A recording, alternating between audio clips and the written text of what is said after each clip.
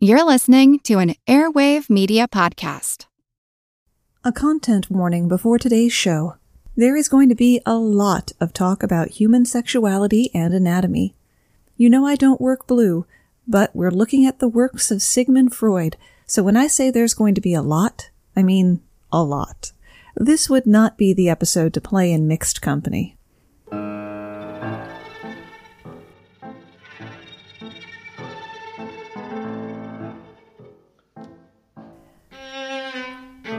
Welcome to the 50th episode of Your Brain on Facts. Considering the vast majority of podcasts are abandoned after 7 episodes, that's no mean feat. To celebrate, I've brought on a bevy of guest hosts to help me tackle a topic I've been wanting to do since the very beginning: the dubious proclamations and legacy of Sigmund Freud.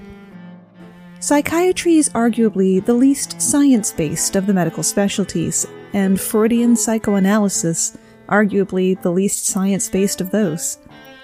The father of psychoanalysis, Freud's impact on 20th century thought is undeniable, even though he got almost everything wrong. My name's Moxie, and this is Your Brain on Facts.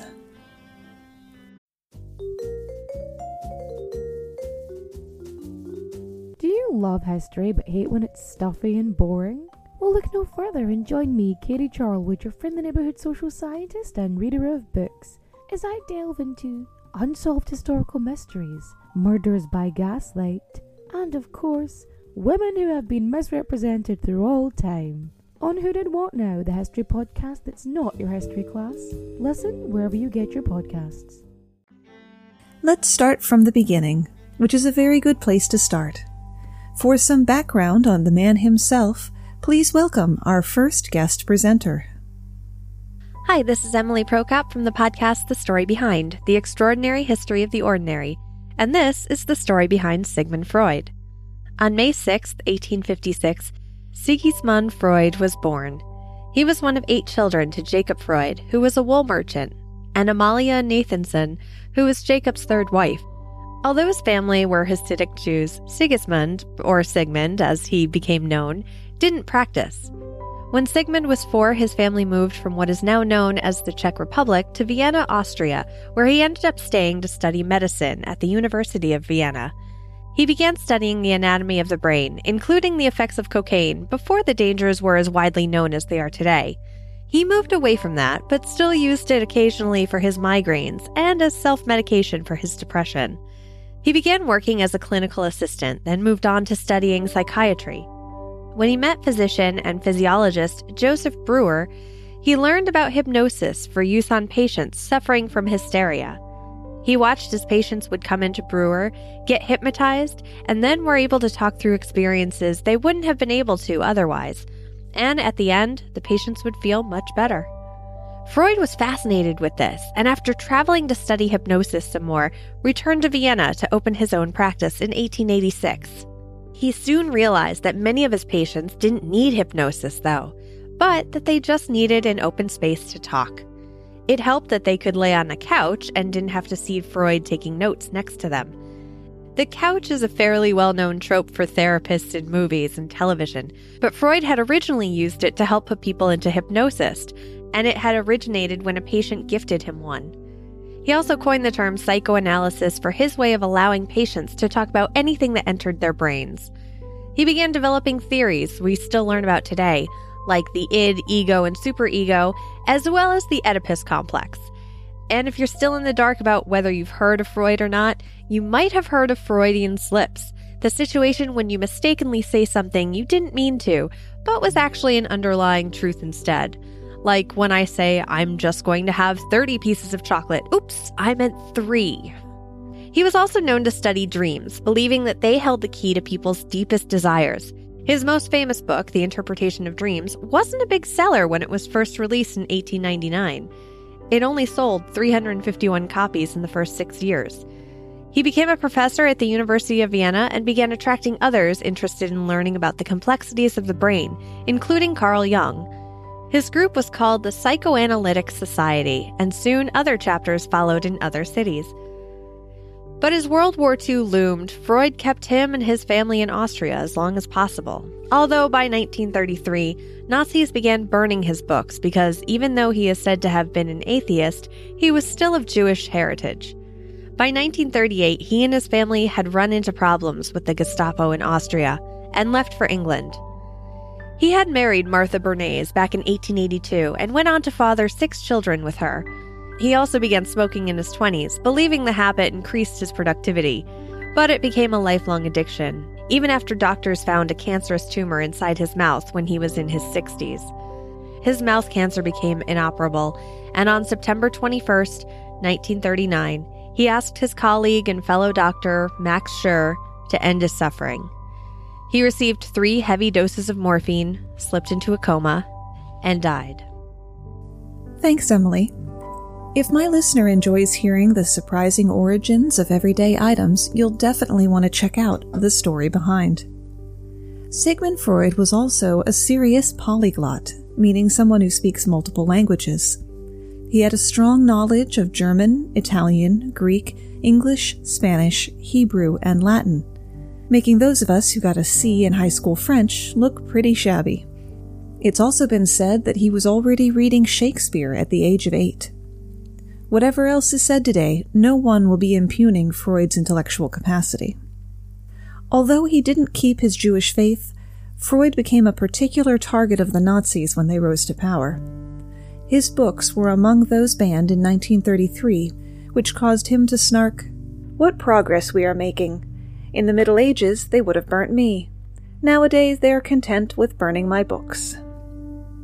After Germany annexed Austria, the Nazis raided Freud's apartment and the Gestapo detained and interrogated his daughter Anna. With the assistance of his friend and patient, Princess Marie Bonaparte, a reluctant Freud fled to Paris and then to London with his wife and daughter. Sadly, Bonaparte could not obtain exit visas for 4 of Freud's sisters, who would tragically die in the concentration camps.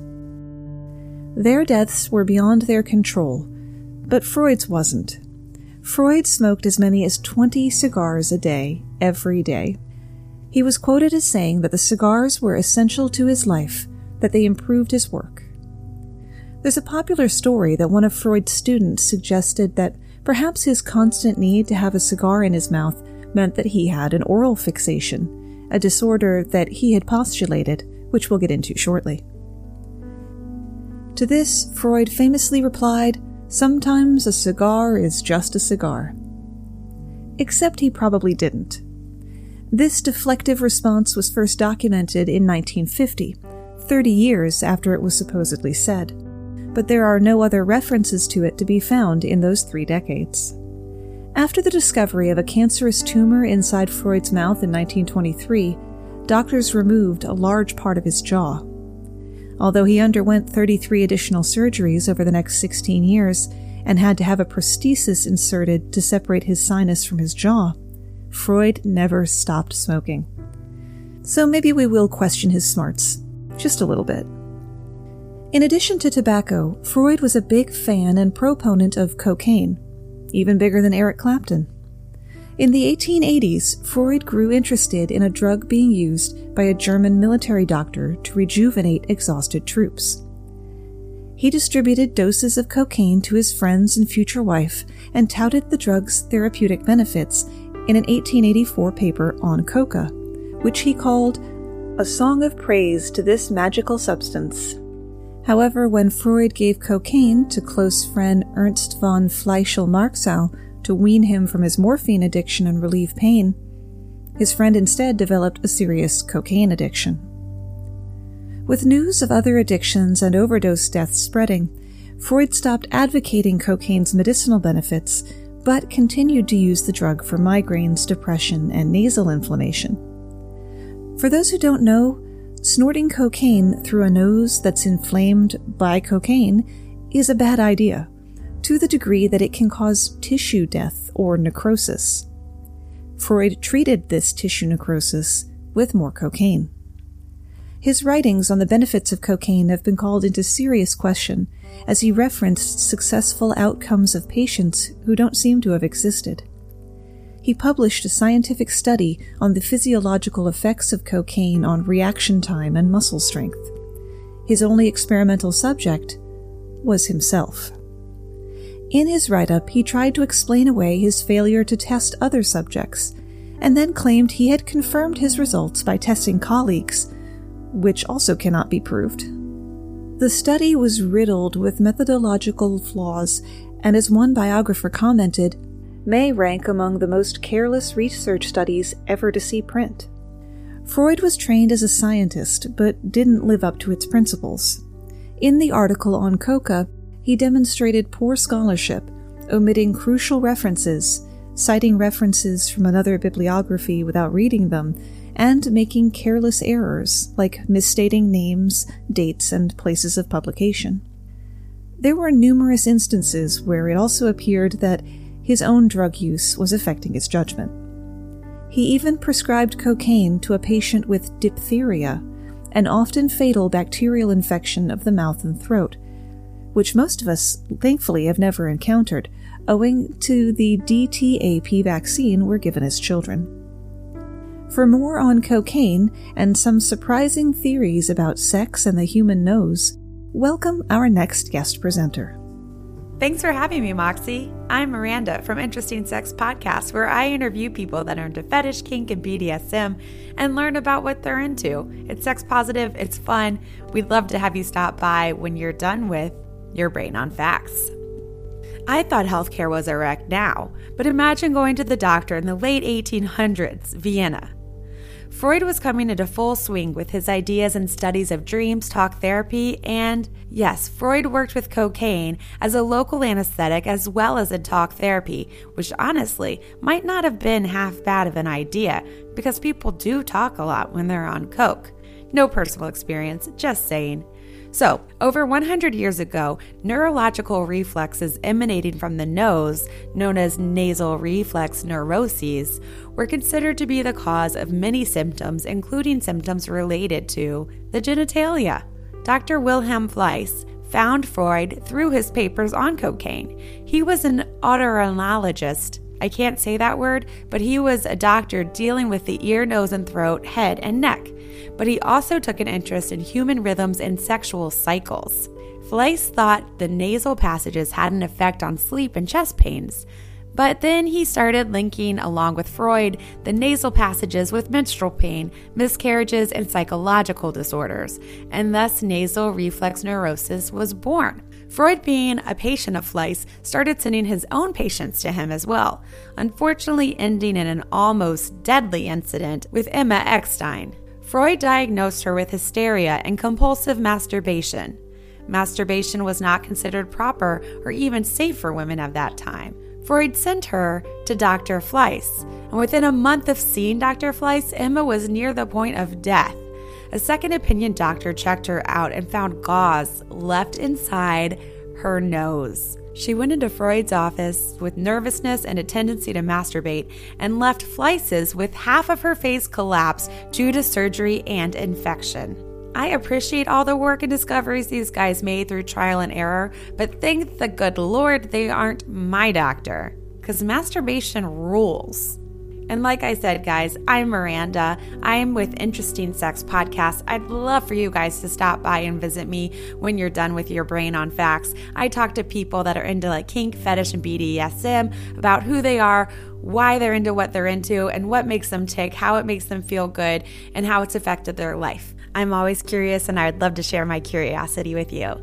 Thanks for having me. Back to you, Moxie. Thanks, Miranda.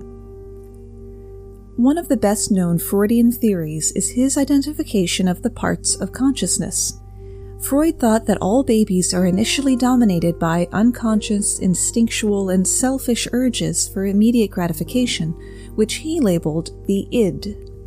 As babies attempt and fail to get all of their whims met, they develop a more realistic appreciation for what is possible, which is called the ego. Over time, babies also learn about and come to internalize and represent their parents' values and rules. These rules, the superego, are the basis for the developing child's consciousness, that struggles with the concepts of right and wrong and works with the ego to control the immediate gratification urges of the id. Freud didn't discover the unconscious mind, of course. That distinction goes to French psychiatrist Pierre Janet. But it was Freud who took the concept to the next level by breaking it down even further, and by applying it to psychotherapy and free association, where patients would openly talk about their feelings and experiences, regardless of how irrelevant, absurd, or upsetting it sounded. Human genitalia was kind of a big deal with Freud. In fact, he believed that all people's personalities and how well they function in society were a result of developing through 5 psychosexual stages: oral, anal, phallic, latency, and genital. In Freud's view, each stage focused on sexual activity and the pleasure received from a particular area of the body. In the oral phase, children are focused on the pleasure they receive from nursing and biting with their mouth. In the anal phase, this focus shifts to the anus as they begin toilet training and attempt to control their bowels. If parents take an approach that's too lenient, Freud suggests that anal expulsive personality could develop, in which the individual has a messy, wasteful, or destructive personality. If the parents are too strict or begin toilet training too early, Freud believed that an anal retentive personality develops, in which the individual is rigid, orderly, and obsessive. As if potty training wasn't hard enough for parents, adherents to Freud's belief also had to deal with worrying that they would make their children gay by potty training them incorrectly. In the phallic stage, the focus moves to genital stimulation and the sexual identification that comes with whether or not you have a penis. During this phase, Freud thought that children turn their interest and love toward the parent of the opposite sex and begin to strongly resent the parent of the same sex. This Oedipus complex is named for the Greek tragedy in which the protagonist fulfills a prophecy by unknowingly killing his father and marrying and having children with his mother. Supposedly, boys begin to view their fathers as a rival for their mother's affections. They want to possess their mother and eliminate their father. However, the child also fears he will be punished by his father for these feelings, a fear that Freud termed castration anxiety. Since girls can't feel this castration anxiety, they instead feel permanent penis envy, which we'll revisit shortly. Girls allegedly want to possess their fathers and replace their mothers, which is called an Electra complex. Electra was another ancient Greek character who plotted with her brother to kill their mother, but theirs was a revenge plot for the death of their father, so the name is kind of a stretch in this reporter's opinion. Eventually, according to Freud, the child begins to identify with the same-sex parent as a means of vicariously possessing the other parent. The phallic or Oedipal stage was thought to be followed by a period of latency during which sexual urges and interests were temporarily non-existent. Finally, children were thought to enter and remain in a genital stage in which adult sexual interest and activities come to dominate. There have been a number of observations and criticisms of Freud's psychosexual theory through the years, on a number of grounds, including scientific and feminist critiques. The theory is focused almost entirely on male development. The theories are difficult to test scientifically. Concepts such as libido are impossible to measure and therefore cannot be empirically tested. Freud said a thing that he can't prove to be true in a way that makes it hard to prove that it's not true. Future predictions are vague business at best and should be left to fortune tellers. The length of time between the cause and effect is too great to assume that there's a relationship between the two variables. Freud's theory is based on case studies, not empirical research, on the recollections of his adult patients, but not on any actual observation or study of children. Another criticism of the psychosexual stages is that the theory focuses primarily on heterosexual development, largely ignoring homosexual development, except as a side effect of something gone wrong. Freud's theory suggests that heterosexual preferences represent the normal outcome of development, and suggested that homosexual preferences represent a deviation somewhere in the process. Freud's own viewpoints on homosexuality varied, at times expressing biological explanations, and at other times social or psychological explanations for sexual preference. But to his credit, and dissimilar from many people at the time, Freud did not view homosexuality as a pathology in need of correction. Those psychosexual stages have lent a few phrases to the popular lexicon. For more on that, welcome two of my favorite word nerds. Hi, Moxie. It's Dan Pugh. And Shauna Harrison. We host the Bunny Trails podcast, where we take you on a whimsical adventure of idioms and other turns of phrase. We are so excited to be back on the show, so thanks, Moxie, for having us. Dan, where are we getting started today? Well, we're going to look at two phrases that are often associated with Sigmund Freud. He gave the world a lot of great themes to work with. These days, they're mostly used as comedic devices. Whether suffering from an Oedipus complex, experiencing penis envy, or having daddy issues, people regularly use good old Sigmund's concepts to describe others' behavior. The main thing he did, though, was give us the slip. The Freudian slip, that is. I thought it would be on theme today if we used the Wikipedia definition for this one. It states, a Freudian slip, also called parapraxis, is an error in speech, memory, or physical action that occurs due to the interference of an unconscious, subdued wish or internal train of thought. So that's partially accurate. Here's the original definition on Oxford English Dictionary: an unintentional mistake that seems to reveal a subconscious intention. Oh, nice. So when did this come about?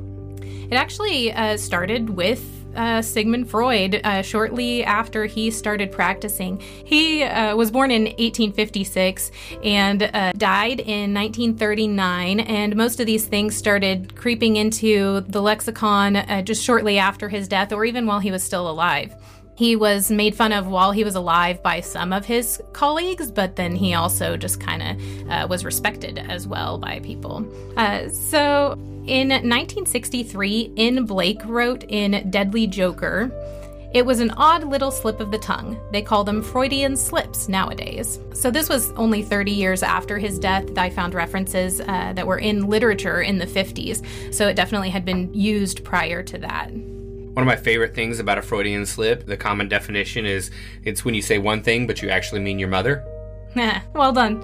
On an episode of the YouTube series SciShow Psych, in the video, Do Freudian Slips Mean Anything?, there's a great overview of this topic, and it gives the real lowdown on it.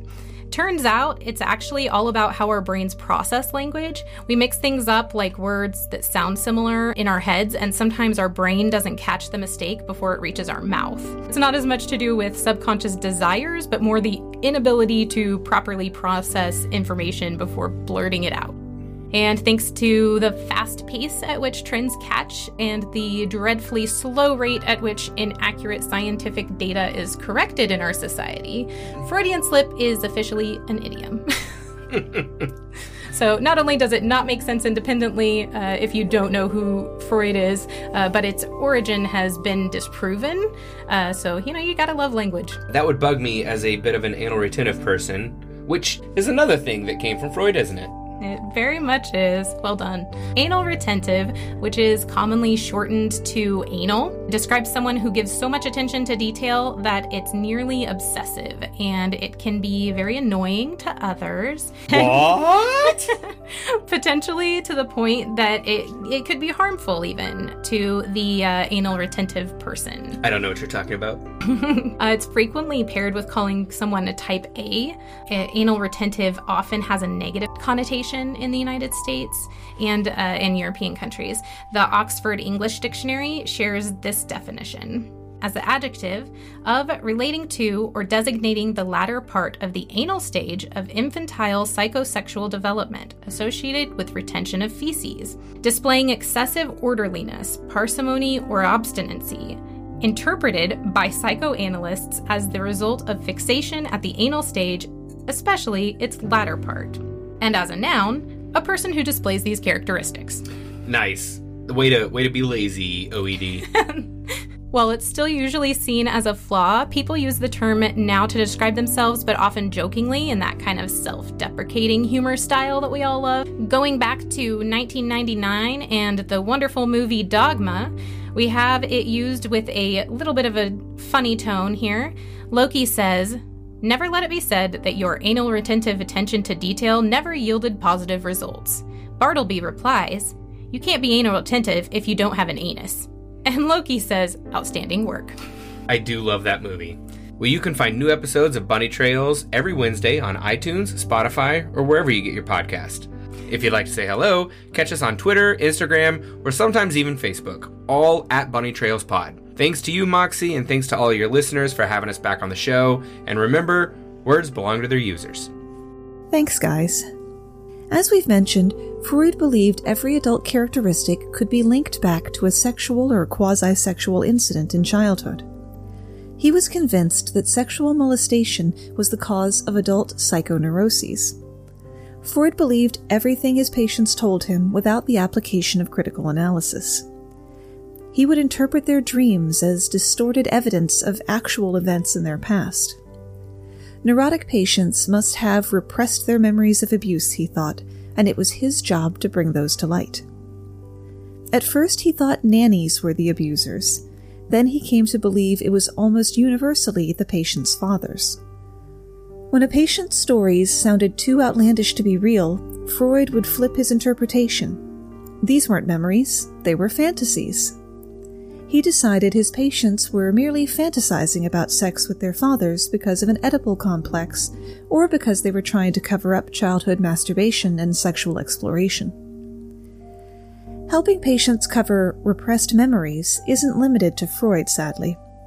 For a great retelling of how doctors helped cause a satanic panic in the 80s, check out the very first episode of one of my favorite podcasts, You're Wrong About. And also episode 22 on multiple personality disorder. And then the rest of the episodes. Everybody shush! William Shatner has something to say. Cat and Jethro, box of oddities. What do you do when the woman you love dies?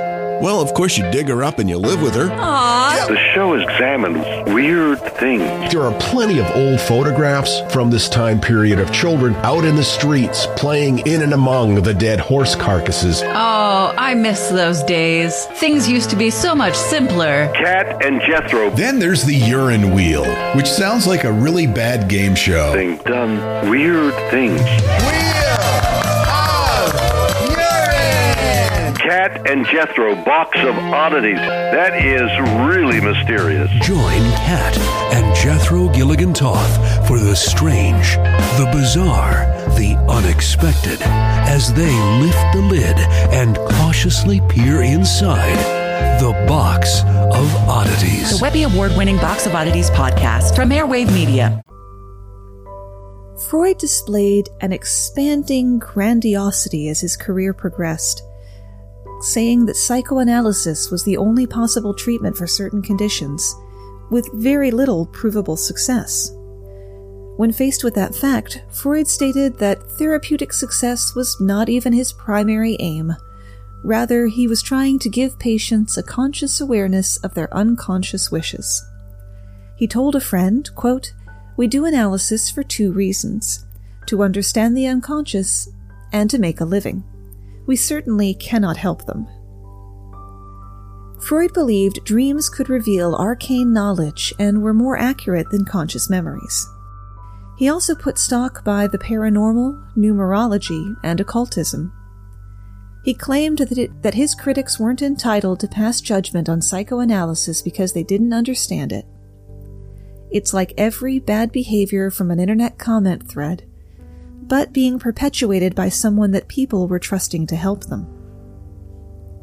To say that Sigmund Freud had a bit of a problem with women would be an understatement.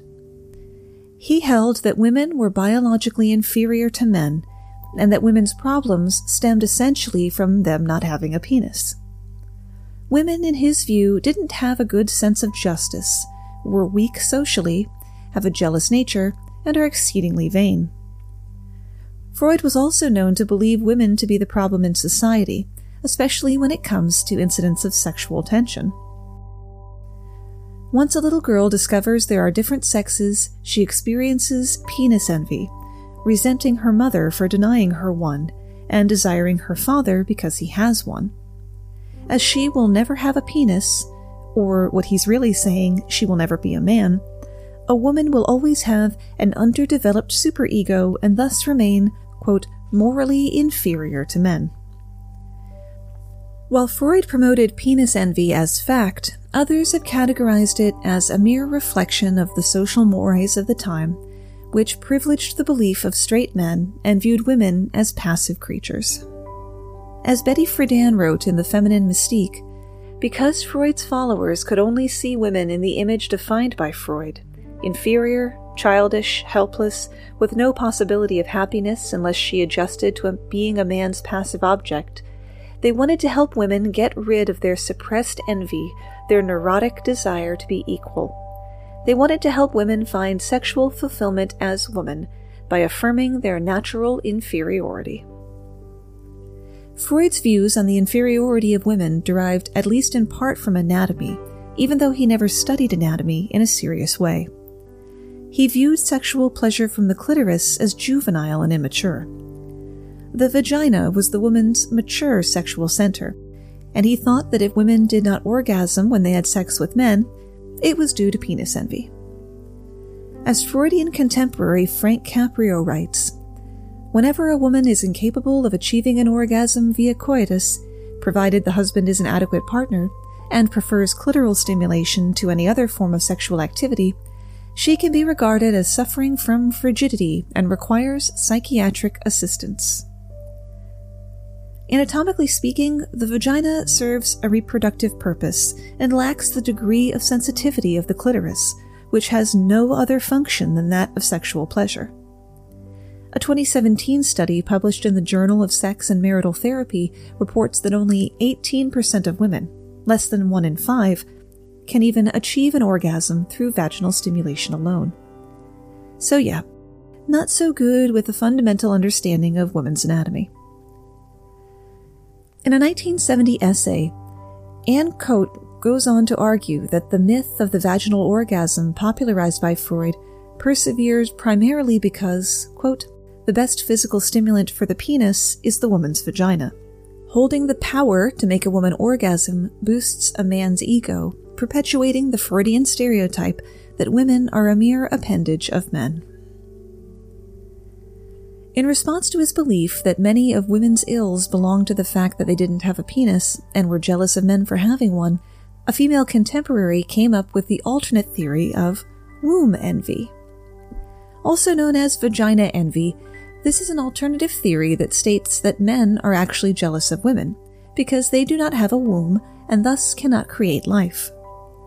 To make up for this jealousy, men try to construct businesses instead, so it feels like they're creating something. One feminist even makes the argument that Mary Shelley's Frankenstein is essentially a story about a man with a serious case of womb envy. Perhaps Freud's wildest theory, at least associated with penis envy, which is saying something, is the plating or weaving theory. According to Freud, women were born with a genital deficiency, an inherent inferiority that, combined with their lack of aggression, led them to contribute little to the advancement of civilization, save for one skill, plaiting and weaving. Why? Women were motivated to invent plaiting and weaving out of shame. Not shame for not having invented the cool things men had invented, but of their unconscious desire to hide their shameful castration. According to Freud, early women attempted to braid their pubic hair together in order to better conceal their lack of external genitalia. Having mastered the plait, women easily went on to invent the art of weaving. There is, of course, no anthropological evidence to back up his theory on the origins of weaving, as there was rarely evidence from other scientific disciplines to back up most of Freud's proclamations. And I know some people pronounce the word Plait as plat, like they do on the Great British Bake Off, but I've always said it as plate. Intersecting the topics of homosexuality and misogyny, Freud believed that homosexuality in men, while neurotic, was not particularly problematic. Lesbianism, on the other hand, was a gateway to mental illness. This is because only men have moral sense to control their homosexual desires. Boys aren't born with this moral sense, but acquire it through the castration complex, the fear that their father will emasculate them for misbehavior. Having no external genitals to fear for, girls and women will lie and connive to get what they want. They must be guided through civilized life by their father and then their husband. Because lesbians don't marry men, they remain loose cannons, fundamentally untrustworthy. Freud's daughter Anna was his closest intellectual and emotional companion, and a lesbian. Sort of flies in the face of Freud's teachings that lesbianism is always the fault of the father and is curable by psychoanalysis. Freud cautioned followers that analysis is an erotic relationship. Analyst and patient must scrutinize the amorous feelings that flow between them. This being the case, by rules he asked his followers to honor, Freud could not attempt to cure his own daughter's lesbianism. When Anna was 23 and in an apparent relationship with a woman, he took her into analysis anyway. For 6 nights a week for the next few years, he and Anna dissected her masturbation fantasies, which featured an angry father figure beating a child who made a mistake over which she had no control. Can you think of anything more cringeworthy than having to discuss your fantasies with your father and having him make them about himself? How about if he then lectured on them? Freud spoke publicly about Anna's fantasies at a conference while Anna sat on stage in the wife's chair near the podium. In a small saving grace, he didn't actually identify the patient, but we know it was Anna because when she wanted to become an analyst, she described the same fantasies in a paper called Beating Fantasies and Daydreams. Try as he might, Freud was never able to correct Anna's lesbianism. She enjoyed 50-plus years of happy monogamy with the heiress of the Tiffany jewelry fortune. Homosexual desires were also the root cause of paranoia in Freud's thinking. Unreasonable paranoia is a commonly observed symptom associated with mental illness. For whatever reason, Freud saw paranoia as a projection of unconscious homosexual desire. Freud also thought that paranoia might be a defense mechanism for protecting self-esteem, and this is the only aspect of the theory of paranoia that is still taken even a little seriously today. Later psychoanalysts generally discarded Freud's original theory of paranoia and came to agree that the deeply hidden psychological cause was not a projection of repressed homosexuality, but rather a projection of repressed childhood aggression. This theory seems to make a bit more sense, since most paranoid people are paranoid about someone or something intending to harm them. From a purely scientific perspective, however, the cause of paranoia is still unknown. But Freud also believed that people had an innate bisexuality, though that term refers more to gender than to sexual preference. Everyone has both active and passive aspects to their personality and behavior. Freud thought active aspects as being inherently masculine and passive aspects as being inherently feminine. Therefore, everyone must be a mix of masculine and feminine components, and so everyone must be inherently bisexual. This idea was strengthened, if not arrived at, by his colleague Wilhelm Fleiss, the ear, nose, and throat doctor from earlier. He became Freud's closest friend through Freud's most productive period, and Freud would bounce ideas off of Fleiss and vice versa. Like Freud, Fleiss was highly ambitious and able to dream up some pretty wild theories. Both men also believed that sexual problems, masturbation in particular, played a key role in the cause of neurotic illness. Even though Fleiss was an ear, nose, and throat specialist, he began to treat hysteria, depression, and anxiety in patients by applying his own weird fusion of psychoanalysis and nose doctoring. Fleiss believed that changes inside the nose were directly related to the genitals, and that this was especially observable in menstruating women, in whom he would sometimes cauterize the nasal passages or remove part of the nasal bones to stop excessive menstruation. Since nasal passage changes were observable in both sexes, according to Fleiss, that was consistent with our bisexual constitution.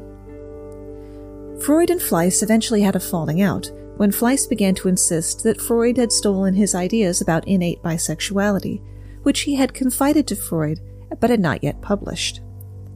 Sometime after the relationship ended, Freud explained in letters to a friend that Fleiss's influence over him had been a manifestation of Freud's own latent homosexual longing, which he had managed to overcome, unlike paranoid people. Interestingly, Freud later encountered a similar problem in his relationship with Carl Jung.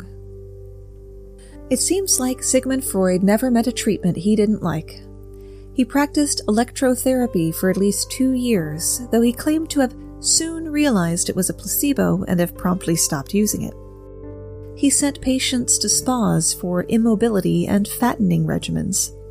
He prescribed hydrotherapy. He steered patients to a gynecologist who treated hysterical women with surgical procedures like hysterectomies and clitoridectomies. He put patients in needless jeopardy, acting on impulsive, sometimes fatal misjudgments. Freud's pattern of patient treatment showed that he interpreted transient symptomatic improvements as cures and failed to do any follow-up. If you looked a little better, you were on your own. In the first few years of his practice, he was preoccupied with the rank and status of his patients. He came to specialize in one particular disease of the rich, hysteria, which could never be cured and which generated a continuous stream of income. When some of his hysteric patients were subsequently shown to have organic diseases, he still maintained that hysteria was part of the clinical picture. He never admitted being wrong, in one case saying that while his diagnosis had not been correct, it had not been incorrect either. A prime example of this behavior is the case of Anna O., one of the foundational cases of psychoanalysis, the prototype for the cathartic cure. Freud and colleague Joseph Breuer claimed that Anna O. had recovered after treatment, when in fact she had gotten worse, to the point of needing to be hospitalized. After leaving psychoanalytical treatment, Anna improved on her own and eventually led a successful life as an activist opposing the sex trade. Freud claimed that her activism was a manifestation of her unconsciously wanting to prevent her mother from having sex with her father. It's entirely possible that Anna O. didn't even have a psychiatric illness, but rather a physical, neurological one, and many of her most troubling symptoms were caused by the morphine addiction that came along with her treatment. Looking back to ancient Greece for a name again, catharsis is when people feel better after venting their feelings, a term Aristotle coined after observing the audiences of Greek tragedies. The cathartic method involved using hypnosis to recall the traumatic event at the root of a patient's neuroses. Freud used and developed the cathartic method along with hypnosis before arriving at his more effective theory of the psychoanalytical technique. Freud recognized a number of problems with the cathartic method, which eventually led him to abandoning it. For starters, it had no lasting results, but at the same time, Freud never disputed its immediate effectiveness. Some analysts still use the cathartic method today, with things like encouraging angry patients to punch pillows, though many therapists argue against it, claiming that it only makes people more angry. Only around 1 out of every 20,000 Americans still use psychotherapy, but many who do value it highly. Likewise, those who still practice psychotherapy don't really take Freud literally. Psychotherapists who rely on theories derived from Freud do not typically spend their time lying in wait for phallic symbols, psychologist Drew Weston said. They pay attention to sexuality because it is an important part of human life and intimate relationships, and one that is often filled with conflict. For the Freud faithful, it probably helps that the famed psychoanalyst actually coined the terms used to describe those who stand in denial. Freud discovered and taught about the unconscious mind and psychological defenses, including denial and repression, said psychiatrist Carol Lieberman. So in fact, in trying to deny Freud's insights, people are actually confirming them. The primary trouble with Freud was that while his ideas appeared intriguing and even commonsensical at times, there's very little empirical evidence to back them up. Modern psychology has produced little to substantiate many of his claims. There's no scientific evidence to support the idea that boys lust after their mothers and hate their fathers. His notion of penis envy is laughable, and even tragic. There's no proof of the id, ego, or superego, and no evidence to support the notion that humans develop through the oral, anal, phallic, and genital psychosexual stages, nor that the interference with one of these stages leads directly to specific developmental outcomes.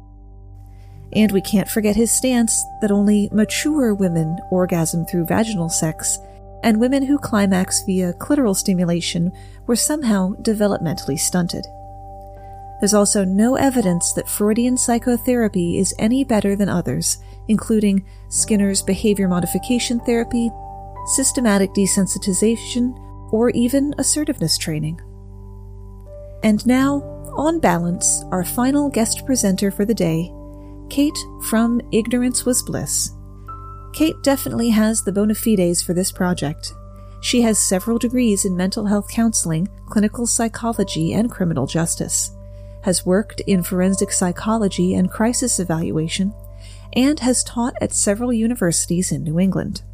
Her show, the Ignorance Was Bliss podcast, is about crime and psychology, who gets locked up and who gets the key. The answers may make you uncomfortable.